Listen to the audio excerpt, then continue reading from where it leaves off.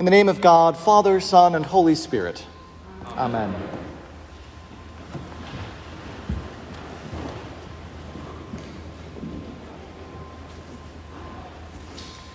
How do you describe to someone what love is? This is one of the most important theological questions that Christians face. And after all, God is love.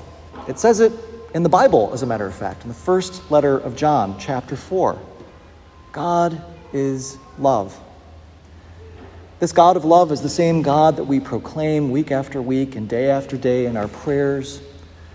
This God of love is the God whom we worship and whose attention and affection we deserve because he has told us it is so. But the thing about love is, even though you may know what it is in your heart, you may be able to feel it and even give it to someone or something else. When you sit down and try to describe what it actually is, it's a little bit more difficult. Have you ever tried to write a letter or a card to a loved one to explain to them what your love for them really is like?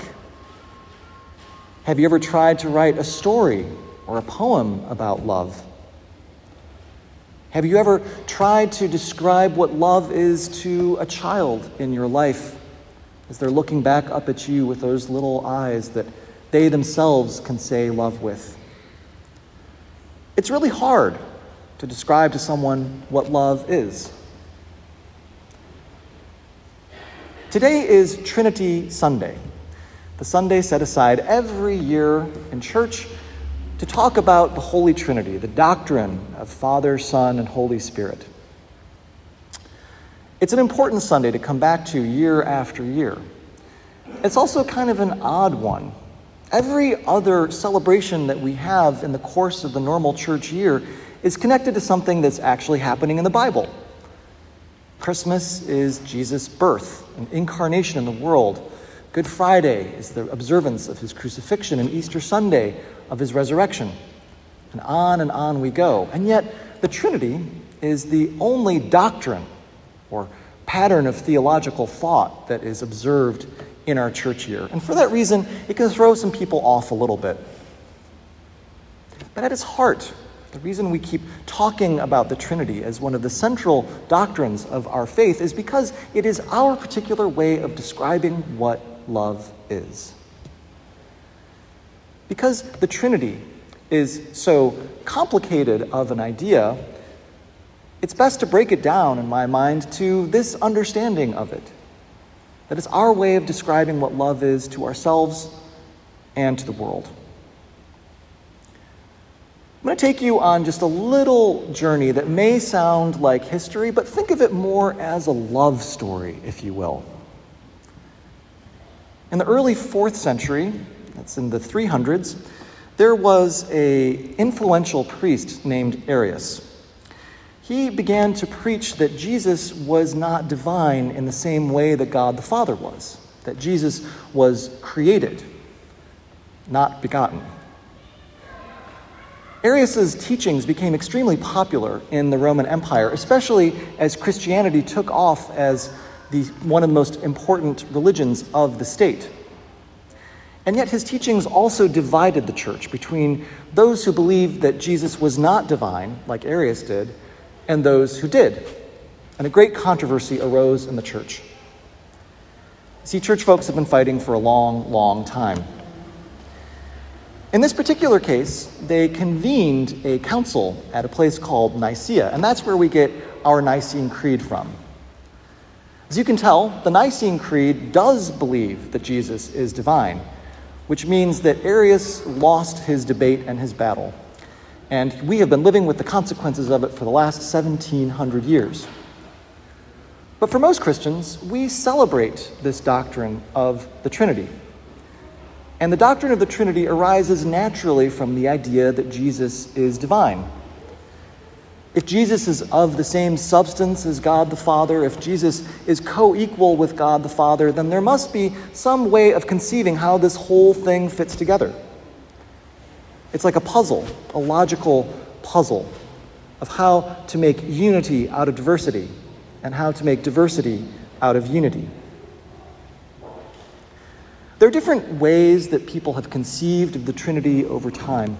One of them holds that the Trinity tells us that God is perfect relationship. Think about that for a moment. When someone asks you who God is, and you say God is love, and they say, "What's that?" You say, "Well, love is perfect relationship." The perfect relationship between the persons of the Trinity, Father, Son, and Holy Spirit, exists in the form of perfect giving and receiving. That everything that one person gives to the other is received perfectly, and vice versa. There is no conflict, there is no friction. It's simply a perfect union of three persons in one being. Now, some theologians don't really like that idea of perfect relationship so much. Sometimes they will talk about the three persons of the Trinity functioning in different roles. You can think about these roles kind of like if you're a parent or a grandparent or a supervisor. Sometimes you might have the role of the disciplinarian, but other times you might have the role of being the person who's scooping a little person up in your arms and comforting them. Sometimes you might have the role of telling someone not to cross the street when there's traffic. Other times you might be helping them get into the car.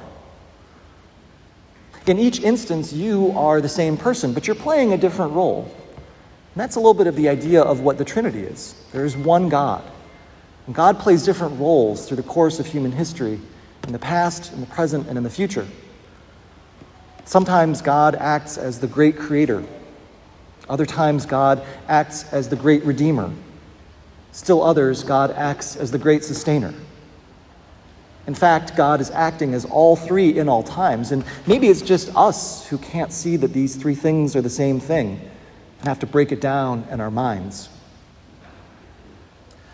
The point is that there is no one pure and simple explanation for what Christians think about the Trinity.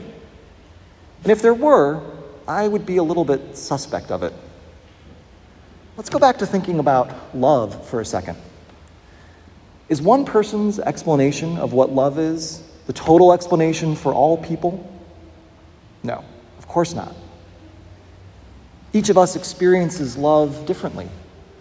Each of us loves other people in our lives differently.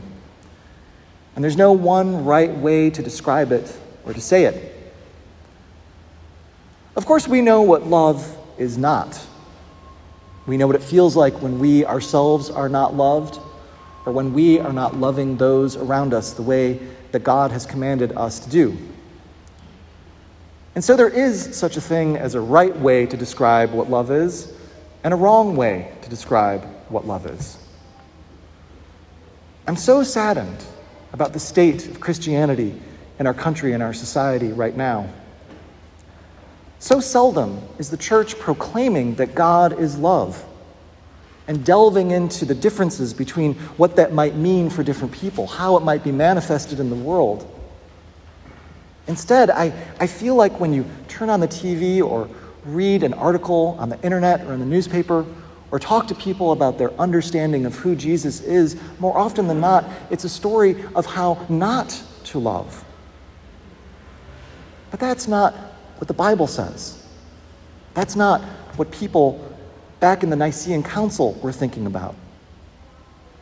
For centuries and centuries and centuries, people who claim to follow Jesus have been trying to figure out what it means to love, plumbing the depths of this question, coming up with ideas and concepts to try to explain it to one another and to future generations. And that's why we're sitting here having this conversation today. Because people before us cared enough about what it means that God is love. And so in our time, it is our task to take up this question of how to describe to someone what love really is. If for you that means using the language of the Holy Trinity, then God bless you. And see me after the service because you might have to go to seminary. But if that means doing something else, that's okay too. The Trinity's out there, watching over you, loving you, loving within the three persons of the Trinity too, because that's what love looks like, at least in my description. But that's just mine. You probably have your own. Folks, we've been through so much, and we are going through so much. This is such a strange time to be alive, isn't it? Here in June of 2022, we're trying to have our first barbecue since 2019 here at All Saints Church. And of course, the Holy Spirit, or maybe the Son, or maybe the Father, has sent rain on our barbecue. And isn't that sad? But I can tell you this. If you're looking for some kind of North Star, some guiding way to get through all the noise and distraction that's out there, sometimes it's not distraction, sometimes it's as real as something right in front of your face. If you're looking for one thing, it's this love of God that we come here to celebrate and enjoy each and every Sunday. And if you're struggling to find words to describe to yourself and to others what it is, look to these vast tools that are at your disposal. Holy Scripture, the prayers of the prayer book and other prayers, the writings of people past and present, all of them striving to describe what love is. And then do it in your own way. Do it in a way that makes sense to you so that you can love people around you and make the love of God known among them. One thing I can tell you about the people who were obsessed with this question of Christ's divinity, who were trying to come up with a concept of how to describe what love is and created this idea of the Trinity.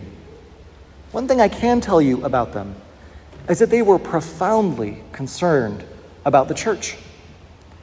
They wanted a way to understand what the church is. And in it, they saw a direct connection between the Trinity and what we do here in this place. If God is perfect relationship, then the church is the place that we come to practice perfect relationship. If God expresses God's self in different roles, then when we gather as an assembly, we can look at the different roles that God plays in the world simply by looking into each other's faces. No one person in the church is sufficient to comprise the entire community. The same way that no one person of the Trinity is sufficient to describe to anyone what God is in total. That's why we come together. That's why we do this. To describe to the world what God is, not just with our words, but in who we are as a church. Don't you want to be a part of that project? I know I do. And that's why I keep coming back, week after week and year after year.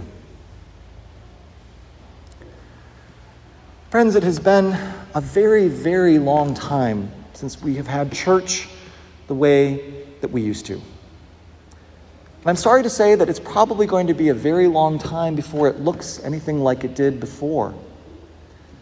We're still wearing masks. Some of us are still a little bit too afraid and uncomfortable right now to come out into gatherings like this one. I affirm everyone's challenges. Each of us is walking a road that is more difficult than it was a couple years ago. But I also want to say this, and I think it's a message that comes from my understanding of the Trinity itself. Part of the path of following Jesus is learning how to be in relationship and community. And that path never ends. It continues our entire lives. As much of a gift as these gifts of technology can be, they're no substitute for the real thing, for actually being in the flesh with other people, looking them in the eyes, not through a screen, but simply through the love of God. I miss church the way it used to be, I'll admit, and I know that most of you do too. More than that, I miss seeing people week after week. So I want to say this. If you've been considering coming back to church on a regular basis, making it a part of your spiritual discipline, a part of your life, then I encourage you to think about what that might look like and maybe even try it out. It adds so much to our lives, not just to yours, but to the entire assembly, to be able to see people, to worship with them, sing with them, receive communion with them. There's nothing like it, and there's nothing to replace it. It's one of the ways we understand what love is. It's one of the ways we understand what God's love looks like in the world. This Sunday is, among many other things, also a comeback of sorts. Comeback Sunday. Come back for some soggy burgers in the rectory driveway on this barbecue. Just kidding, they won't be soggy. We'll find a way to keep them dry. But over the course of the summer, if you feel so moved, it would be so wonderful to see you back in church if you've been gone for a while. If you've been staying away for whatever reason, that's totally fine. But my goodness, how wonderful it would be for us all to be together. How do you tell someone what love is? How do you describe what it's like? Sometimes you don't do it with words. You do it with actions, and simply by being. This congregation is one of the ways that we tell people what love is, what it looks like, how to feel it in the world. And may it always be so. In the name of the Father, and of the Son, and of the Holy Spirit. Amen.